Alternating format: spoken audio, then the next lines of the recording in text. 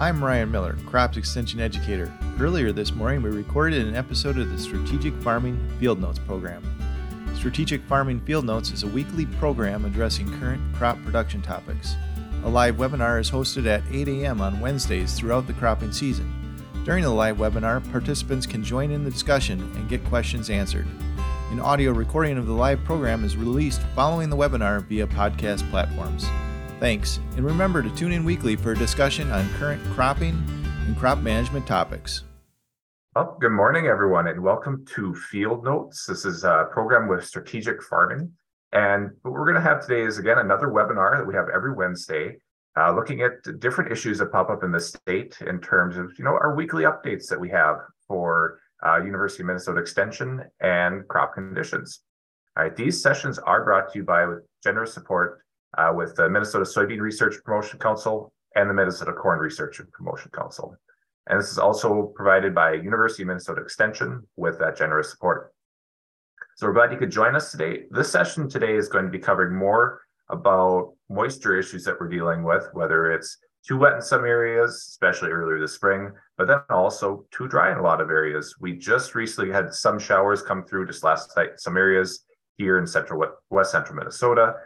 So there's some updates to have there on the moisture side of things. But then also it's the time of year we are looking at side dressing for nitrogen and more of the nutrient management side of things. My name is Anthony Hansen. I'm an IPM extension educator based out of Morris, Minnesota. Today we're going to have two folks on. First is Dr. Vasu Sharma. She is an irrigation specialist based out of the Department of Soil, Water, and Climate. And then also Dr. Fabian Fernandez, who's more on the nutrient management side of things out of that department as well. So Vasu and Fabian, it's great to have you here. And I think, Vasu, we will start off with you here. Now, how are things looking for moisture across the state? And we'll kind of go a little bit into first, areas where it's maybe been too wet so far this spring, and how are those areas looking? Yeah, thanks for having me, Anthony. As you said, there are two things going on: two wet areas, mostly southern part, and then too dry in the central Minnesota, where we usually have irrigation availability. With very heavy rains in the southern Minnesota, I think early in the season, we had some issues with nitrate leaching, and Fabian would be maybe touching on that. But since we do not irrigate and the soils are heavy soils, I would say there would be some moisture still available in the soil, maybe most of it that roots can take up later in the season. So it allows, more water sometimes restrict root growth because there is too much water and can impact yield. But since it was really early in the season, there could be some stand issues. But now at this point, with good moisture in the soil, that would actually make roots grow deeper if there is a water in the deeper profile. Talking about the areas where we have too low rain, I was comparing data sets at Becker's site from last year and this year. And just for the month of May and first week of June, we are 3 inches less than last year. And last year was a dry year. So it's really, really dry. And I was out in the field a couple of days ago and I was installing a sensor. It looks like top 10 inches are really dry, but there is lots of moisture down there. So in one way, it's not a very bad thing, I would say. It lets our root grow deeper in the soil to get that water. So at this point, crop can also tolerate lots of stress.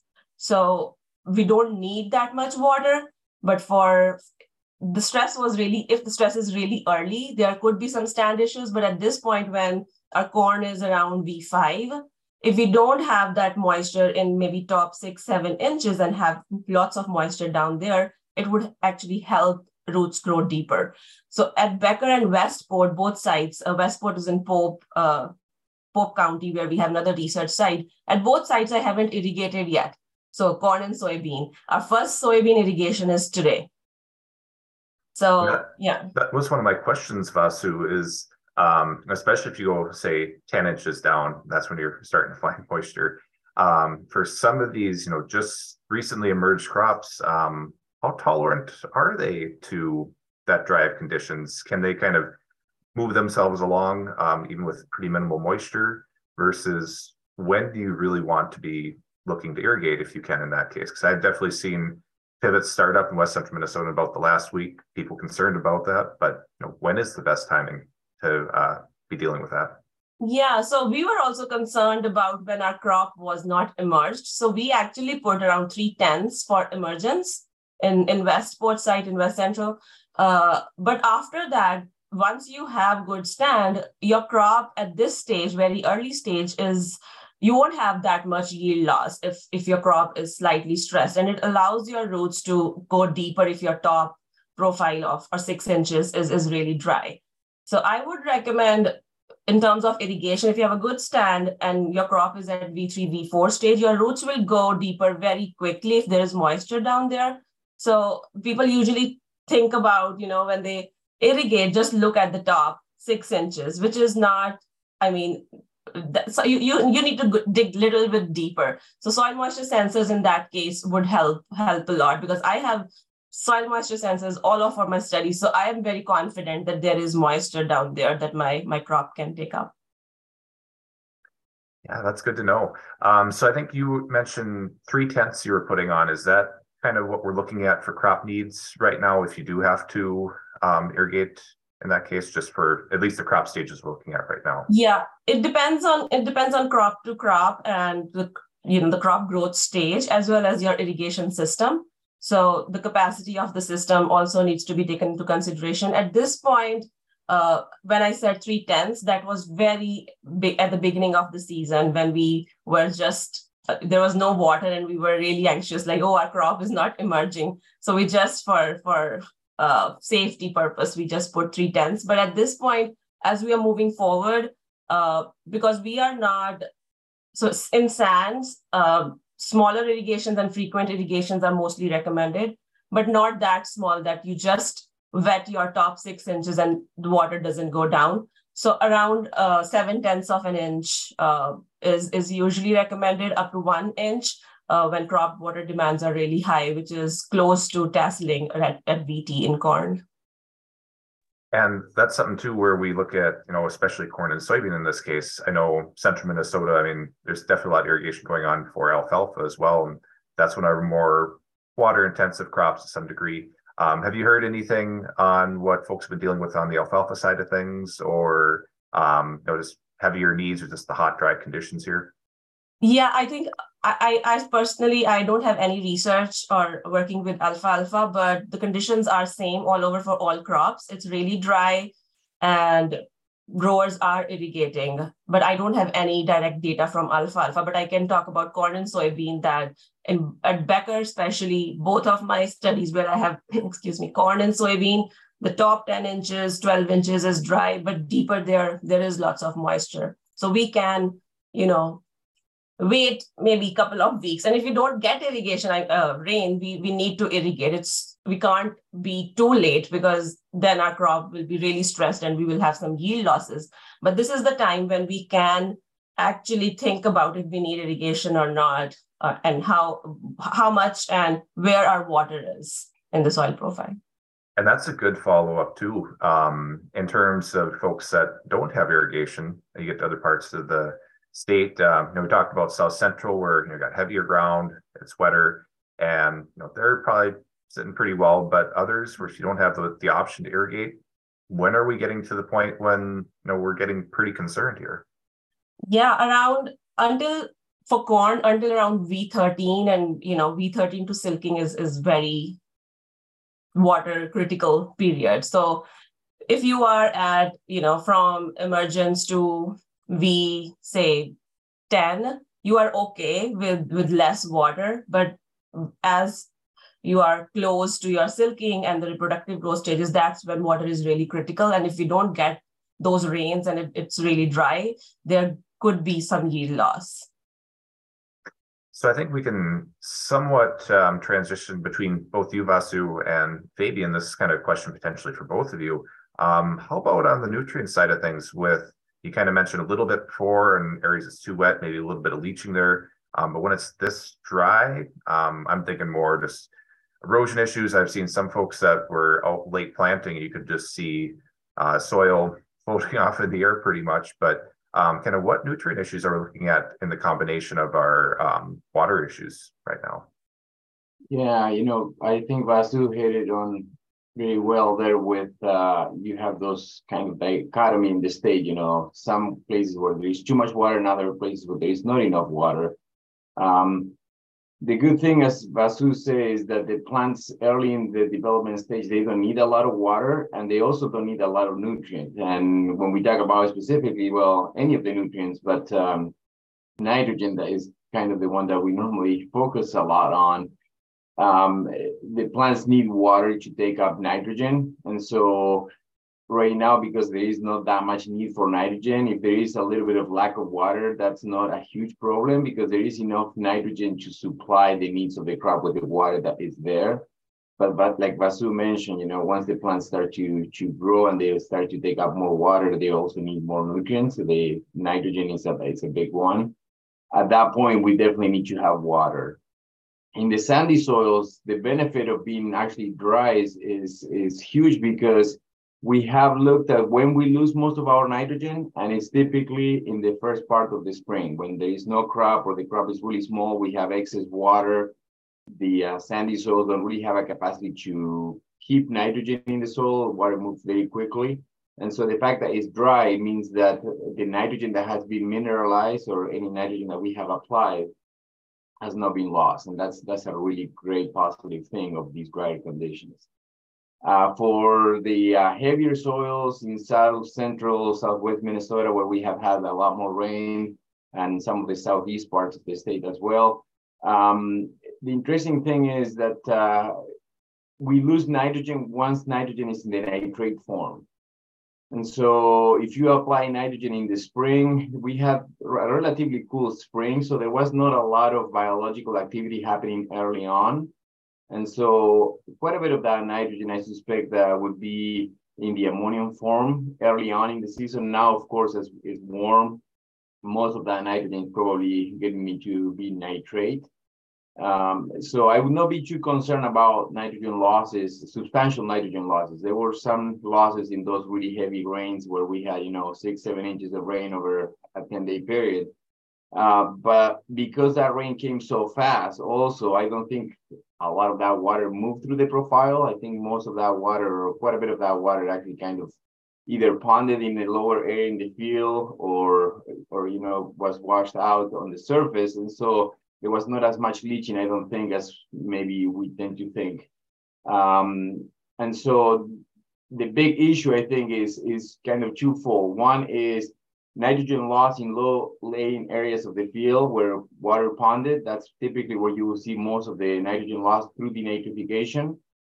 And then the other would be places where folks apply nitrogen in the fall, because that nitrogen had more time to nitrify.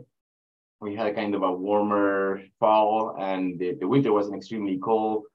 Luckily, the spring wasn't too warm either, so it wasn't cold, but it wasn't hot either. So the mineralization slowed down a little bit, but those will be the two situations where I feel the biggest concern will be the fall application timing, and then those areas where you have ponding water. Yes, Fabian, this kind of the different situations you described reminded me out here in Western Minnesota. We have definitely some areas where you could see flooding like that earlier in the spring, but now obviously too dry in a lot of areas. So some folks are kind of seeing both ends of that a little bit. So this is kind of something for both of you too. This question is maybe more directed towards Vasu, but you can look at nitrogen credits for irrigation. Do you want to explain a little bit, how that works? And you had an article about that recently, actually.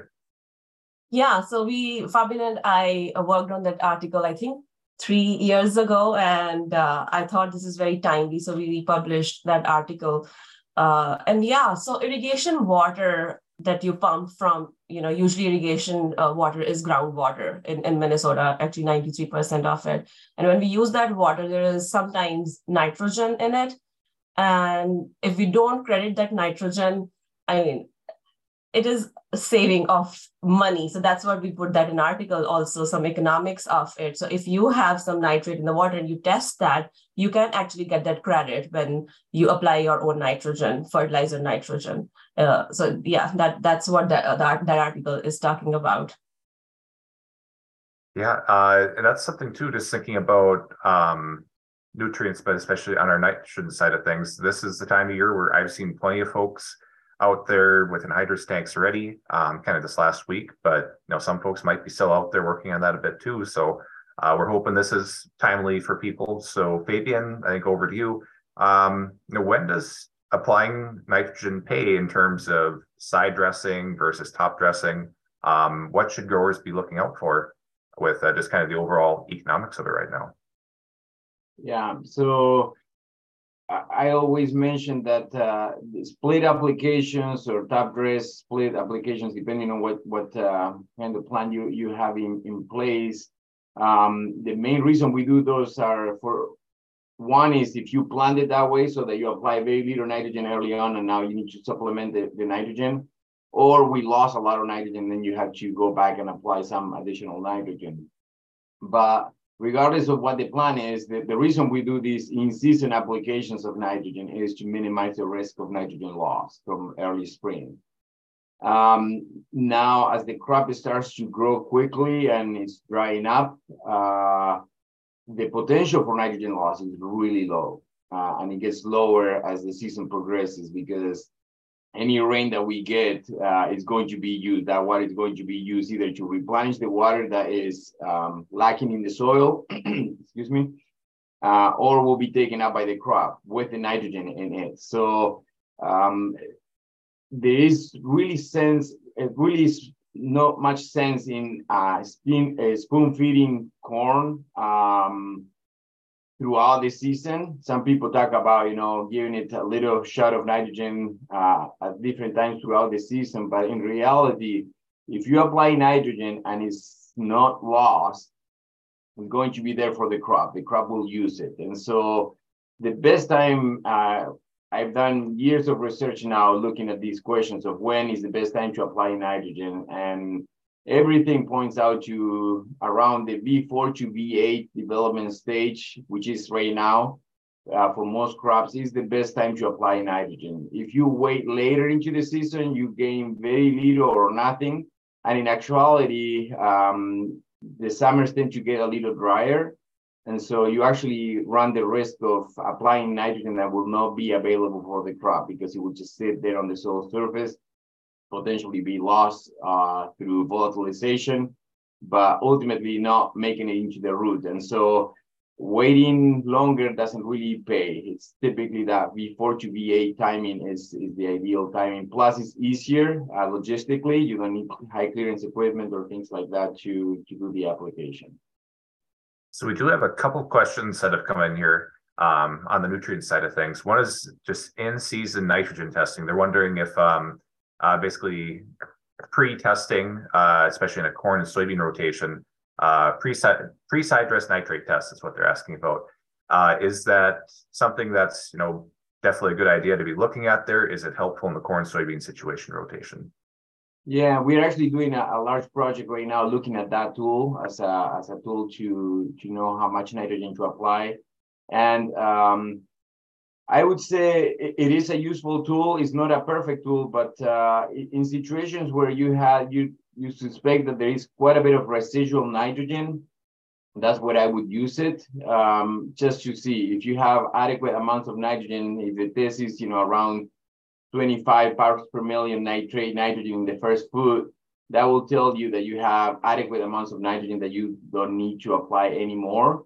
And so as a diagnostic tool can be really useful, but again, I would not do it in every acre. I would just only do it in areas where you suspect that there is quite a bit of nitrogen, either because you apply nitrogen early or there was quite a bit of residual nitrogen. That's where I would use it. But I would use that information also looking at the rest of the picture in your farm. As I mentioned, there were areas that had heavy rains, that the soil got crusted, that the crop may not be looking very good. And so, in some situations, you might have very shallow roots. The crop may not look very good.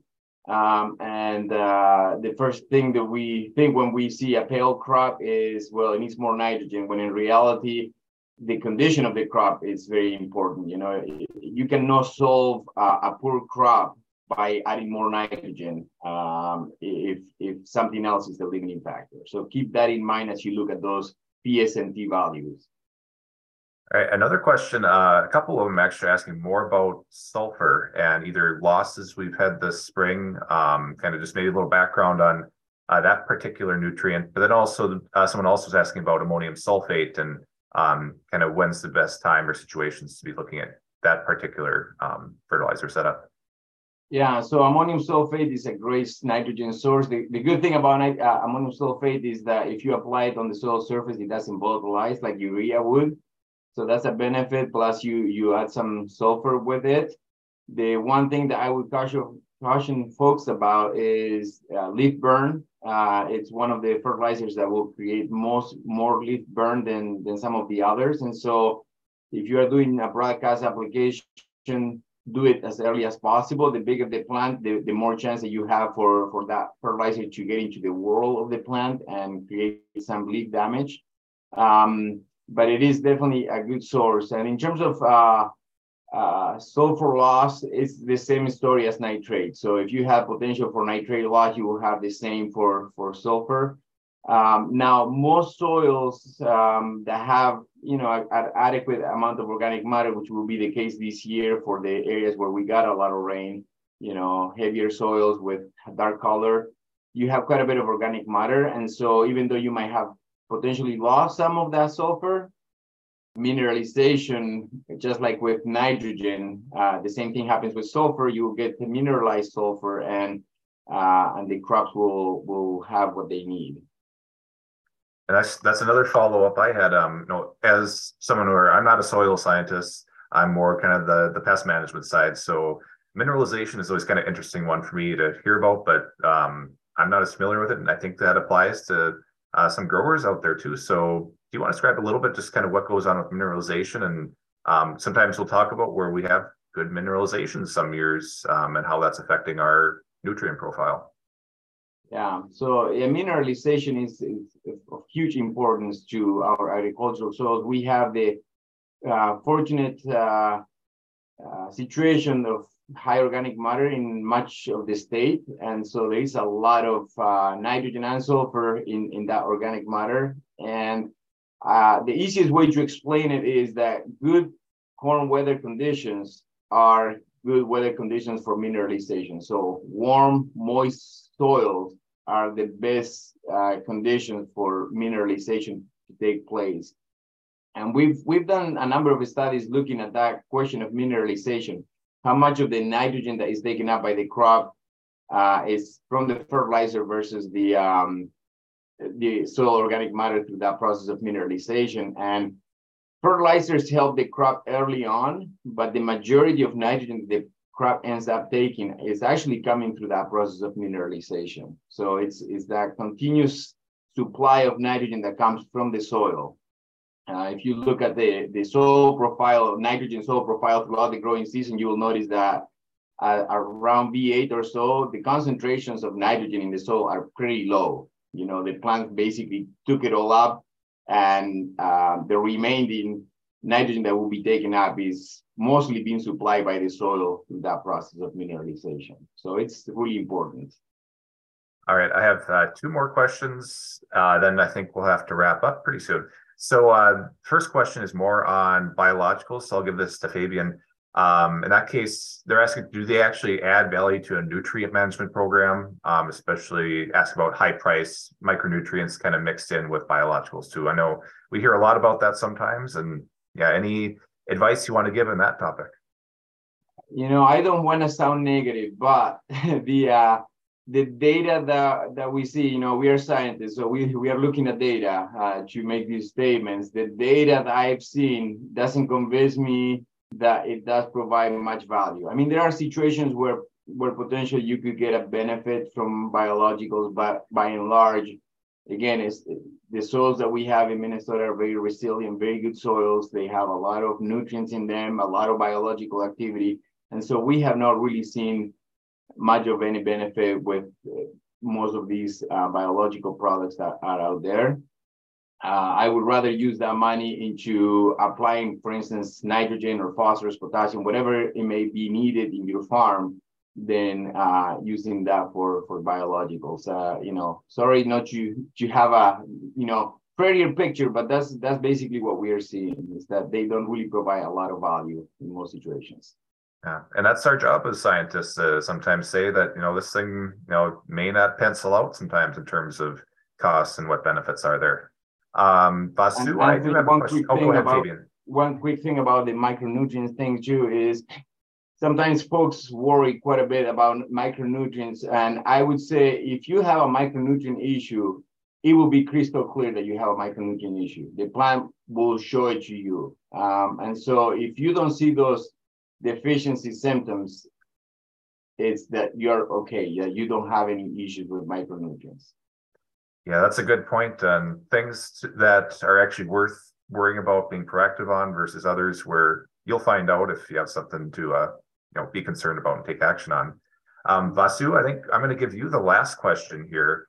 And it's just dealing a little bit more with just, how are water tables looking? We've had, basically 3 years now where we're looking at least some, either very dry conditions, very heavy drought, especially in irrigation country, but then also just across the rest of the state too. I'm sure it does vary across the state, but are there some areas where we're starting to kind of worry about that quite a bit more? Looking at the water table, I have not heard any news that water table is declined very fast because we have those snows in the winter and it gets replenished. But there are some groundwater management areas designated by, I think, Department of Natural Resources, where there has been issues of groundwater depletion and stream level, not just from last 3 years, but last 3 years actually have increased it a little bit more than previous years. But those areas definitely have, and there are many areas in the state where we do see, not just because of last 3 years, but overall heavy groundwater depletion and water table decline. Yeah, I think that's been surprising just seeing, here in West Central Minnesota too, where you kind of almost would expect to see water table levels lower, but yeah, it's surprising how resilient they can be sometimes. They do go down in the growing season because that's when most of the irrigation and most of the groundwater use is happening. And we have seen that in 2021 and 2022 when irrigators are running and then your well level goes very down. But that gets replenished really quickly, mostly in sands because they are very, coarse textured soils and percolation is very fast. So, yeah. Yeah. Thank you again, Vasu and Fabian. So I guess there weren't any additional questions coming in. So just a reminder to folks too that for the next sessions, we will be able to have you submit questions at the end of the survey here that we will have you look through, so you can have that for the next session here. I think with that, I think we can wrap up here again. So again, thank you everyone for attending this session of Field Notes Strategic Farming. So again, thank you for our sponsors today. That's the Minnesota Soybean Research Promotion Council and the Minnesota Corn Research Promotion Council. And with that, thanks everyone. Have a great day. And thanks again to Dr. Fabian Fernandez and Dr. Vasu Sharma for attending today and giving us a little bit of an update of what's going on with soil moisture issues and then nutrient management.